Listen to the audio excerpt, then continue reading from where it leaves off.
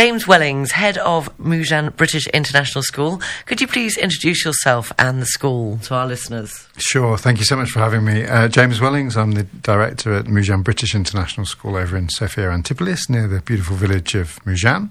Tell you a bit about the school. We've got nearly 600 children, 3 to 18 years old, from 50 plus. I think we're about 53 nationalities at the moment. We're actually celebrating our 60th anniversary next year, which is going to be a big party. So we've been there for a long time, and we're a big part of the community there, and I think we've been providing excellent education for a long time in that area. The school's got a real focus on values and a values-driven approach to learning, as well as excellent academic results all the way from the very youngest to the very, very oldest. Now, for me, it seems like yesterday that you came into the radio, but it was actually 2 years ago when you started at Mougins School. What have you achieved, and what are the latest changes? I know, I genuinely can't believe that.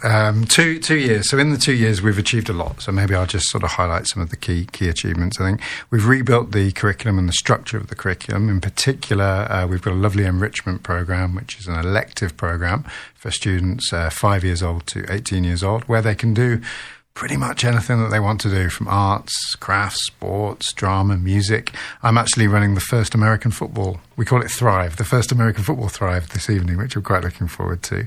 So that's been great because it gives kids real opportunities to find their passion. We've introduced a lot of technology into the school.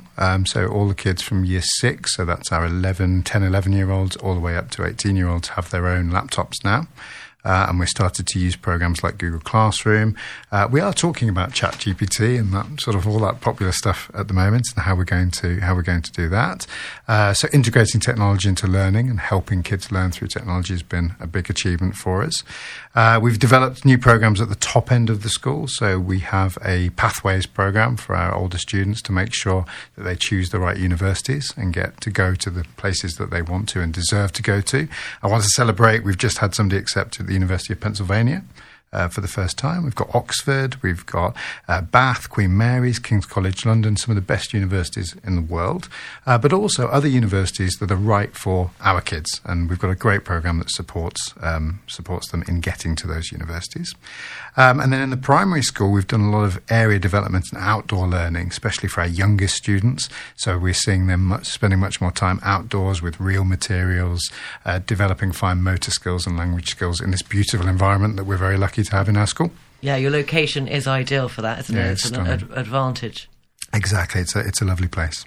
Well, finally, how can one apply? So maybe the best way to do it, if you can, is to come to our open morning. I think there's nothing like coming to the school and seeing us, and we're very open for an open morning.